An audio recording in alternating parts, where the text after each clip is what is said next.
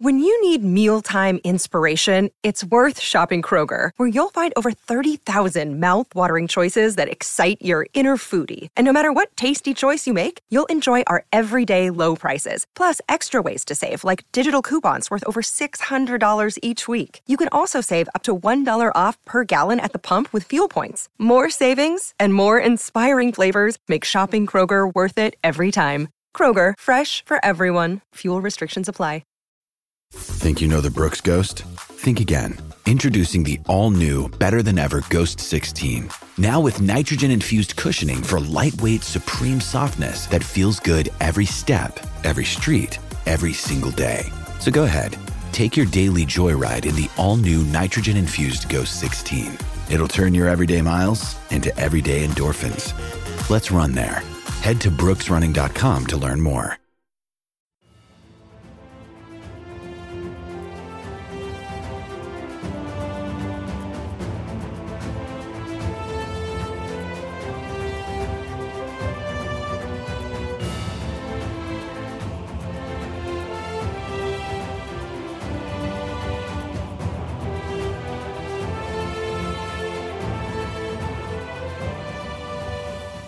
Today, I consider myself the luckiest man on the face of the earth. Welcome to another episode of 1001 Heroes, Legends, Histories, and Mysteries. This one, titled The Pride of the Yankees, is from our Legends series and tells the story of one of the greatest baseball players that ever took the field, Lou Gehrig. Lou Gehrig, who played for the Yankees for 17 years until his career was tragically cut short by a neuromuscular disease called ALS, was nicknamed the Iron Horse due to his endurance and strength, which allowed him to play in 2,130 consecutive games, despite numerous fractures, muscle spasms, knockdowns, and knockouts at the plate. His lifetime batting average was .340, 15th highest of all time, and his on-base percentage was an astounding .441 lifetime. One of the best movies I've ever seen, and one of the few I have watched more than twice, is The Pride of the Yankees, starring Gary Cooper. It puts a lump in my throat every time I watch it. It details Gehrig's life growing up in a poor German immigrant family in New York, his rise to baseball stardom, and how that affected his wife and family, and his fight against a crippling disease that ended his ability to play earlier in his career than he had hoped. Most of all, the movie portrays Lou Gehrig as he was, a humble, quiet man who loved his family and loved baseball, and he had a sense of humor. When historian Fred Lieb asked him what it's like playing in Babe Ruth's shadow, Gehrig quipped, "It's a pretty big shadow. It gives me lots of room to spread myself." Thank you for joining us. 1001 Heroes is now listened to in over 200 countries on iTunes, Stitcher, and our website at 1001storiespodcast.com. And stop by facebook.com/1001heroes and give us a page like. We get a lot of comments daily on our shows, and it's a great way to find out what's coming next. This is your host and storyteller, John Hagedorn, and this is our story. Gehrig was born at 309 East 94th Street in the Yorkville neighborhood of Manhattan, weighing almost 14 pounds at birth. He was the second child out of 4 to German immigrants. His father, Heinrich, was a sheet metal worker by trade, but frequently unemployed due to alcohol, and his mother, Christina, was a maid, the main breadwinner and disciplinarian in the family. His 2 sisters died from whooping cough and measles at an early age. His brother also died in infancy, leaving Lou as the only surviving child. Young Gehrig helped his mother with her work, doing tasks such as folding laundry and picking up supplies from the local stores. In 1910, Gehrig lived with his parents at 2266 Amsterdam Avenue in Washington Heights. Gehrig first garnered national attention for his baseball ability while playing in a game at Cuggs Park, now Wrigley Field, on June 26, 1920. Gehrig's New York School of Commerce team was playing a team from Chicago's Lane Tech High School in front of a crowd of more than 10,000 spectators. With his team winning 8-6 in the top of the ninth, Gehrig hit a grand slam completely out of the Major League Park, an unheard-of feat for a 17-year-old. Gehrig attended PS 132 in the Washington Heights section of Manhattan, then went to Commerce High School, graduating in 1921. Initially, Gehrig went on to Columbia to a football scholarship, where he was preparing to pursue a degree in engineering. However, before his first semester, under the influence of New York Giants manager John McGraw, he was advised to play on a summer professional baseball team under a false name, Henry Lewis, despite the fact that it could jeopardize his collegiate sports eligibility. After only a dozen games played for the Hartford Senators in the Eastern League, he was discovered and then banned from collegiate sports his freshman year. In 1922, Gehrig returned to the collegiate sport atmosphere, where he was a talented fullback for the Lions football program. Later, in 1923, he would play first base and pitch for Columbia. On April 18, 1923, the same day that Yankee Stadium opened for the first time and Babe Ruth inaugurated the new stadium with a home run, Columbia pitcher Gehrig struck out 17 Williams College batters to set a team record. However, Columbia lost the game. Only a handful of collegians were at South Field that day, but more significant was the presence of Yankee scout Paul Critchell, who had been trailing Gehrig for some time. It wasn't Gehrig's pitching that particularly impressed him. Rather, it was Gehrig's powerful left-handed hitting. During the time Critchell had been observing the young Columbia ball player, Gehrig had hit some of the longest home runs ever seen on various eastern campuses, including a 450-foot home run on April 28th at Columbia's South Field, which landed at 116th Street and Broadway. Within 2 months, Gehrig signed a Yankee contract. There's a great scene in the movie Pride of the Yankees when Gehrig tells his mother and father he had been drafted by the Yankees. They were not too happy with him spending his time playing baseball and wanted him to get into engineering. The football scholarship to Columbia was supposed to be his ticket to an education and a real job. Then he placed the $1,500 bonus check that he received for signing with the Yankees on the table in front of his mom. The next thing you know, she'd become a huge Yankees fan, and baseball wasn't so bad after all. Gehrig returned to minor league Hartford to play parts of 2 seasons, 1923 and 24, batting .344 and hitting 61 home runs in 193 games. It was the only time Gehrig had ever played any level of baseball, sandlot, high school, collegiate, or pro, for a team based outside New York City. Gehrig first appeared with the Bronx Bombers late in the 1923 season, at a time when Babe Ruth and America were roaring. In 25, when Gehrig joined the Sultan of Swat as a regular, opponents braced for what would become the most feared back-to-back hitting combination to this day. The Yanks were the first pro sports team to wear jersey numbers, making it easier for broadcasters to identify, and the numbers represented their spot in the batting order. Ruth was number 3, and Gehrig was number 4. Yankees manager Miller Huggins walked Gehrig out toward the batting cage on the rookie's first day in the show, and Gehrig had not brought along a favorite bat of his own on that nickel subway ride to the stadium. So he innocently picked one out from a bunch of bats that were resting against the cage. Unbeknownst to Lou, it was the Babe's favorite, all 48 ounces of it. Gehrig used that bat to whack baseball pitch after pitch into the bleachers, traditionally only Ruth's area of reach. Ruth might have told anyone else to leave that bat alone. All he said to the rookie that day was, "Hiya, kid."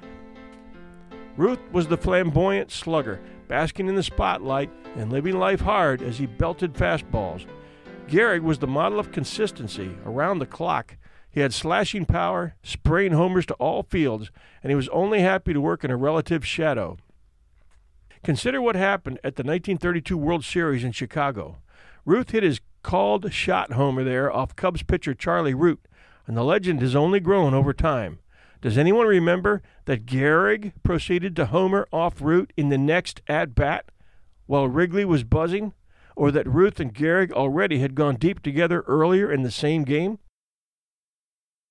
In his 1990 biography, Iron Horse, Lou Gehrig in his time, Ray Robinson called them the odd couple.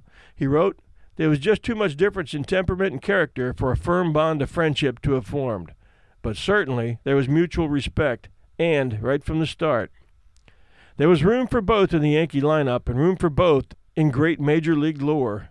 There always still seemed to be runs to drive in. That's one of the amazing things about Gehrig's career numbers. He hit behind Ruth and later Joe DiMaggio, two fabulous base cleaners, and yet his RBI numbers were consistently through the roof. Gehrig drove in 184 runs in 1931, still an American League record. In 1927, Gehrig put up one of his greatest seasons by any batter in history, hitting .373 with 218 hits, 52 doubles, 18 triples, 47 home runs, a then record 175 runs batted in, surpassing teammate Babe Ruth's 171 6 years earlier, and a .765 slugging percentage. His 117 extra base hits that season are second all-time to Babe Ruth's 119 extra base hits in 1921, and his 447 total bases are third all-time, after Babe Ruth's 457 total bases in 1921 and Rogers Hornsby's 450 in 1922. Gehrig's production helped the 1927 Yankees to a 110 games won, 44 games lost record, the AL pennant, and a 4-game sweep of the Pittsburgh Pirates in the 1927 World Series. Although the AL recognized his season by naming him League MVP, it was overshadowed by Babe Ruth's 60-home run season and the overall dominance of the 1927 Yankees, a team often cited as having the greatest lineups of all time, the famed Murderers Row. Murderers Row was the nickname given to the New York Yankees baseball team of 1927 and beyond.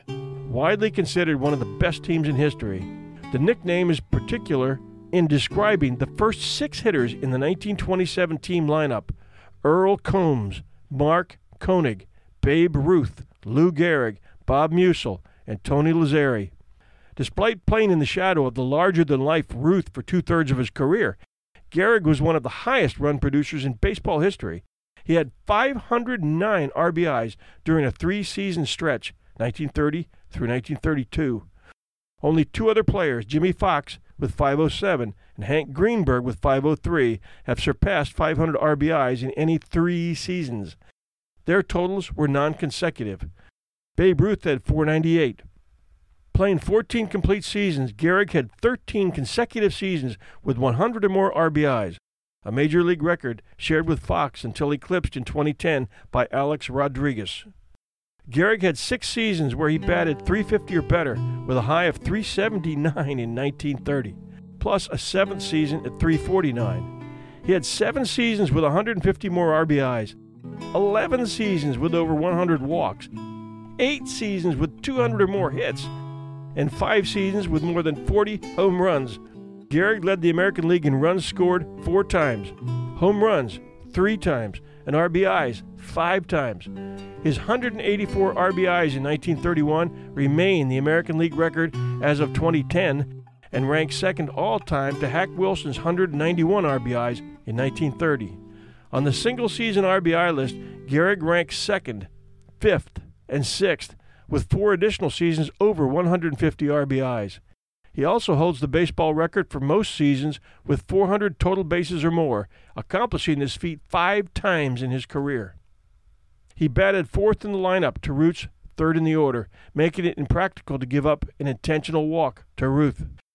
In a few instances, Gehrig managed to keep the streak intact through pinch-hitting appearances and fortuitous timing. In others, the streak continued despite injuries. For example, on April 23, 1933, a pitch by Washington Senators pitcher Earl Whitehill struck Gehrig in the head. Although almost knocked unconscious, Gehrig remained in the game. On June 14, 1933, Gehrig was ejected from a game along with manager Joe McCarthy, but he had already been at bat and received credit for playing the game. In June 34, an exhibition game, Gehrig was hit by a pitch just above the right eye and knocked unconscious. According to news reports, he was out for 5 minutes. Helmets were not heavily introduced until the 40s. He left the game, but was in the lineup the next day. On July 13, 1934, Gehrig suffered a lumbago attack and had to be assisted off the field. In the next day's away game, he was listed in the lineup as shortstop, batting leadoff. In his first and only plate appearance, he singled and was promptly replaced by a pinch runner to rest his throbbing back never taking the field. A&E's biography speculated that this illness, which he also described as a cold in his back, might have been the first symptom of his oncoming debilitating disease. In addition, X-rays taken late in his life disclosed that Gehrig had sustained several fractures during his playing career, although he remained in the lineup despite these previously undisclosed injuries. Gehrig's record of 2,130 consecutive games played stood until September 6, 1995, when Baltimore Orioles shortstop Cal Ripken Jr., another class act, broke it. There has been a lot of talk about the feud between Babe Ruth and Lou Gehrig. In 1927, both of them were dominating headlines in a way that no two players had ever done before. That year, Ruth hit 60 homers, breaking his old record of 59, and Gehrig clouded 47, more than anyone other than Ruth had ever hit. As late as August 10th, Gehrig had more homers than the Babe, but Ruth was a great closer. The two of them out-homered every team in baseball, save one that year. The Yanks won the pennant that year by 19 games over the A's and then swept the Pirates in the World Series. Ruth wasn't eligible for the MVP award because he had won it the year before, so it went to Gehrig. In the next few years, Ruth's domination as a power hitter was slipping, and Gehrig began to take his place. On June 3, 1932, Gehrig became the first American player to hit 4 home runs in one game. After Gehrig's 3-homer in a game against Philadelphia, an irritated Connie Mack removed pitcher George Earnshaw and demanded he stay with him to watch relief pitcher Roy Mahaffey pitch to Gehrig. Gehrig then slammed his 4th homer to left field. On his 5th at-bat, only a great catch by outfielder Al Simmons kept Gehrig from hitting 5 in the same game.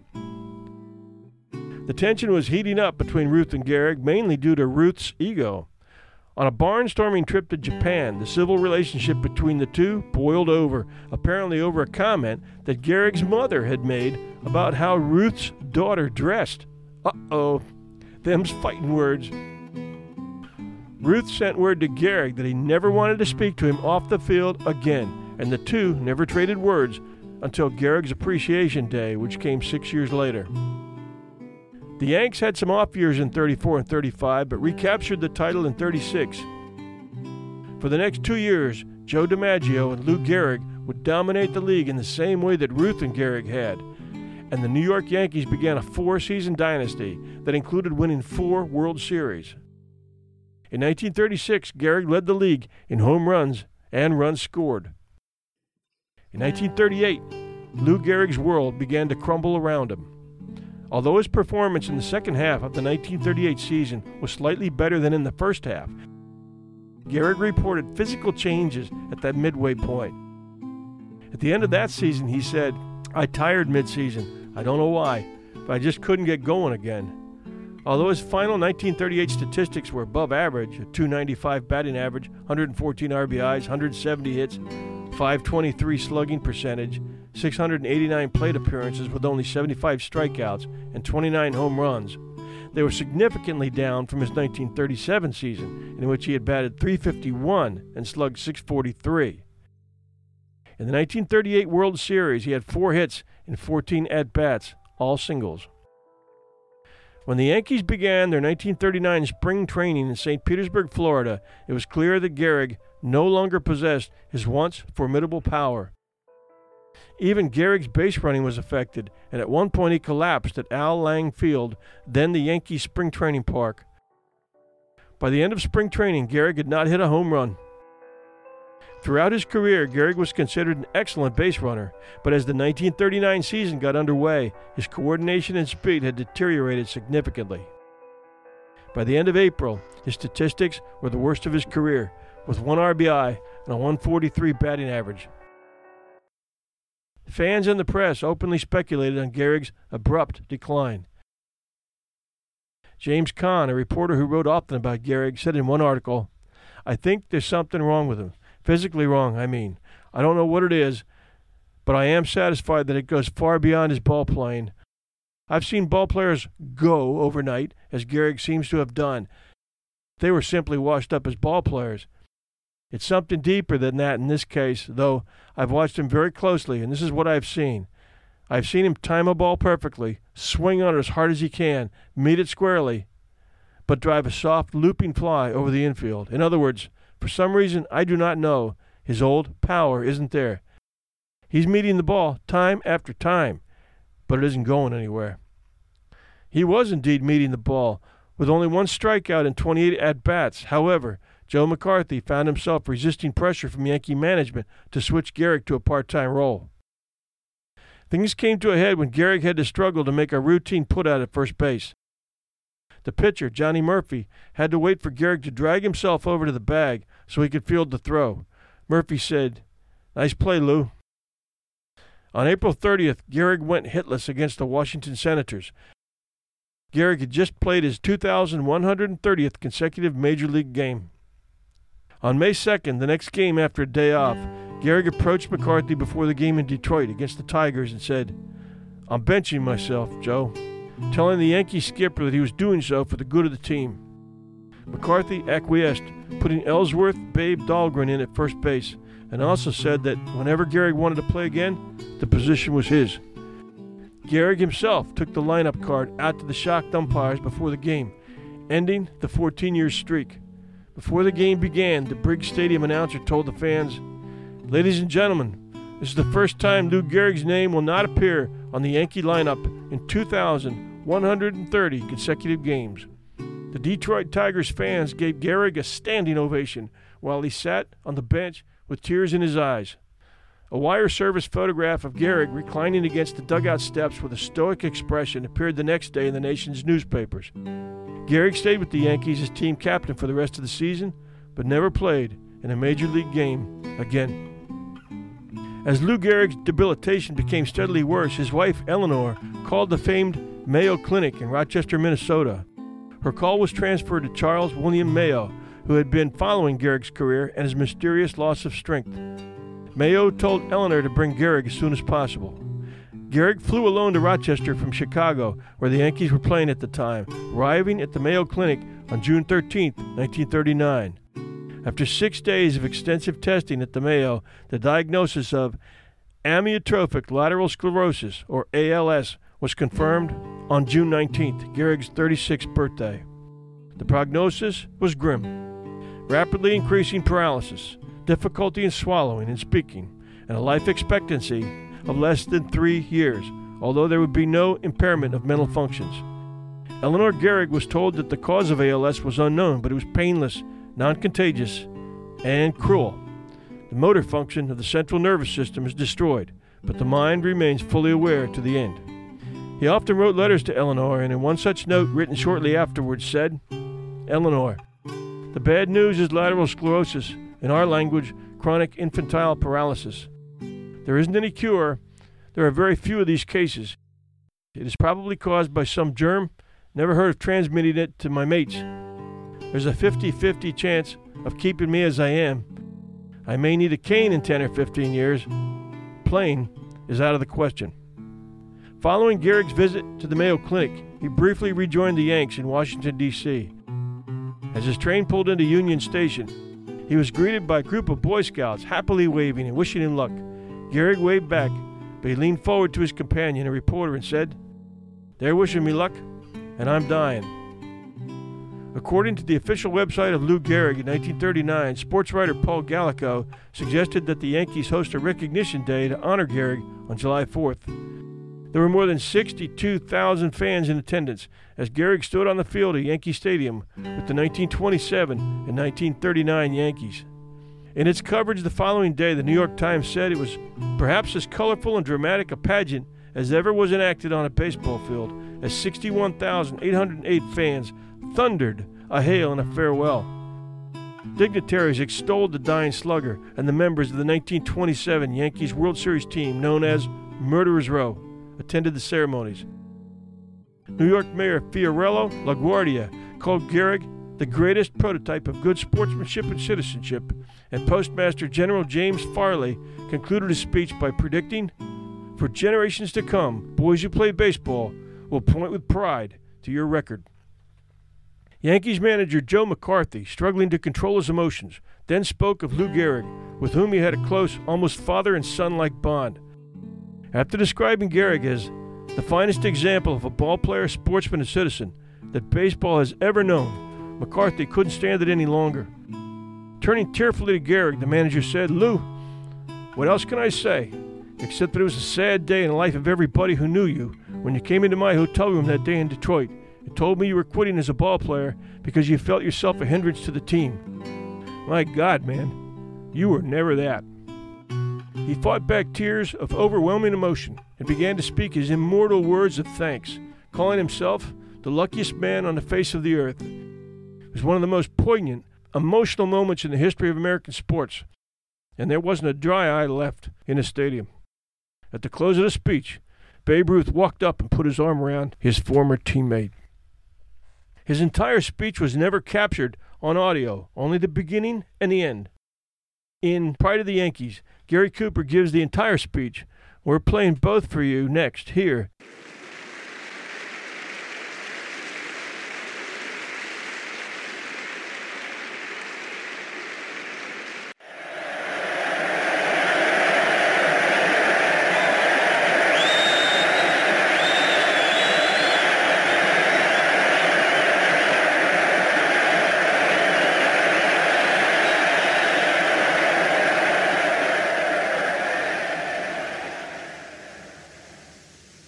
I have been walking on ball fields for 16 years, and I've never received anything but kindness and encouragement from you fans. I have had the great honor to have played with these great veteran ball players on my left: Murderers Row, our championship team of 1927. I have had the further honor of living with and playing with these men on my right: the Bronx Bombers, the Yankees of today. I have been given fame and undeserved praise by the boys up there behind the wire in the press box. My friends, the sports writer, I have worked under the two greatest managers of all time, Miller Huggins and Joe McCarthy.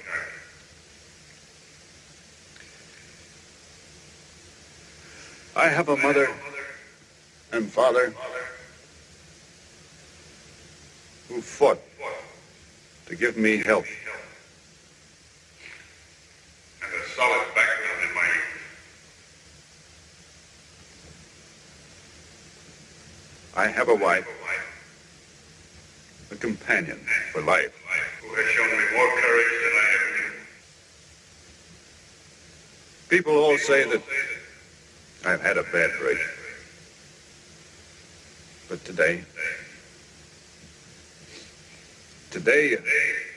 I consider myself the luckiest man on the face of the earth.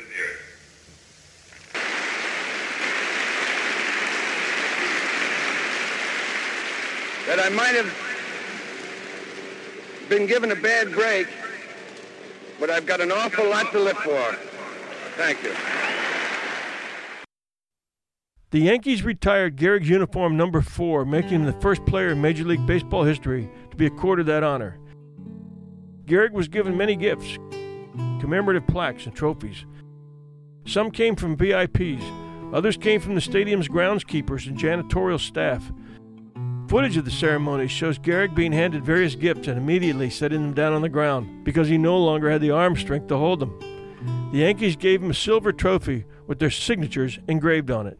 Inscribed on the front was a special poem written by the New York Times writer John Kieran.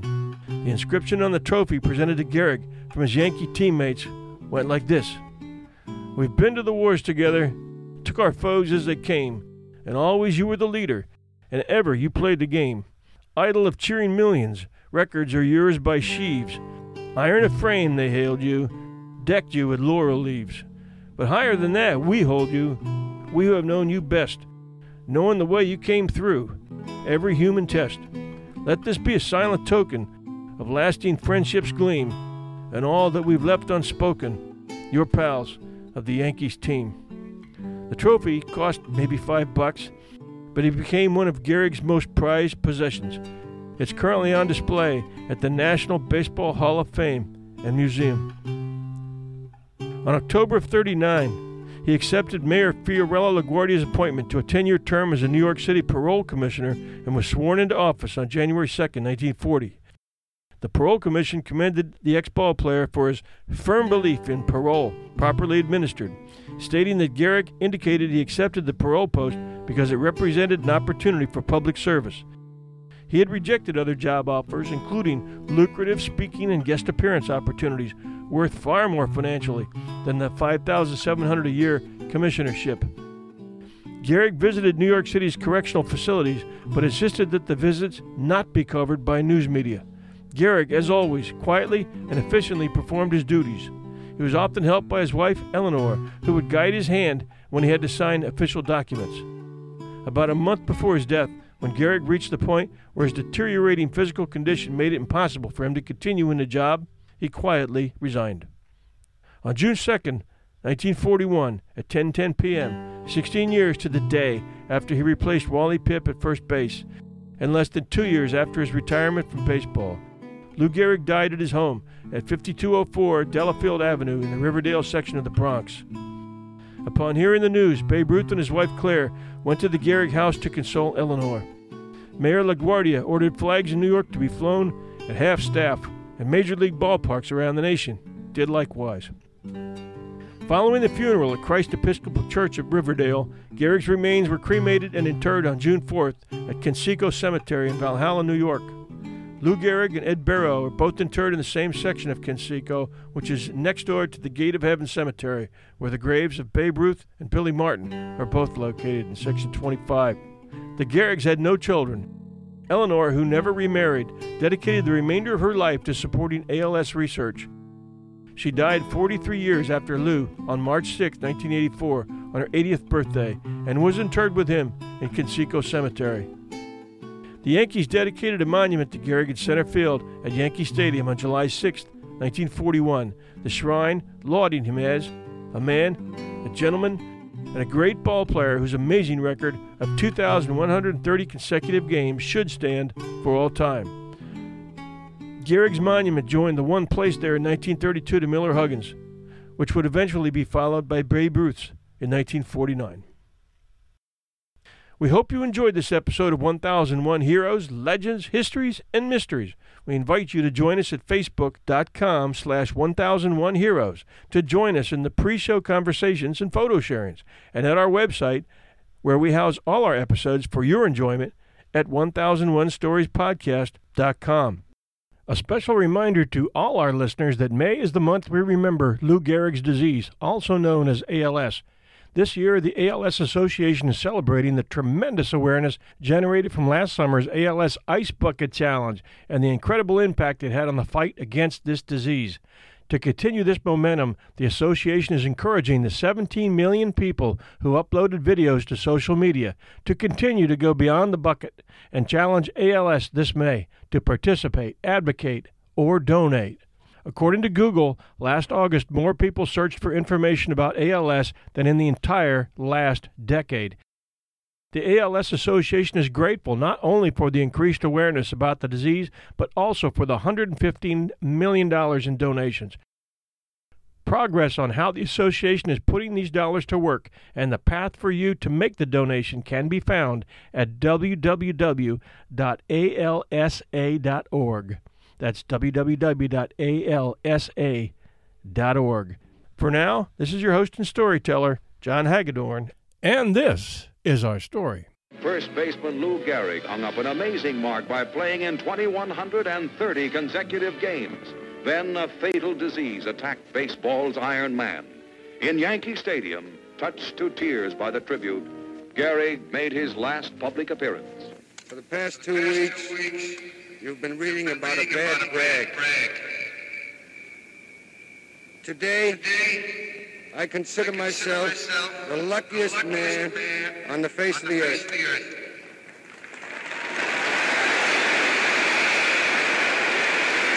When you look around, wouldn't you consider it privilege to associate yourself with such a fine-looking man as is standing in uniform in this ballpark today? That I might have been given a bad break, but I've got an awful lot to live for.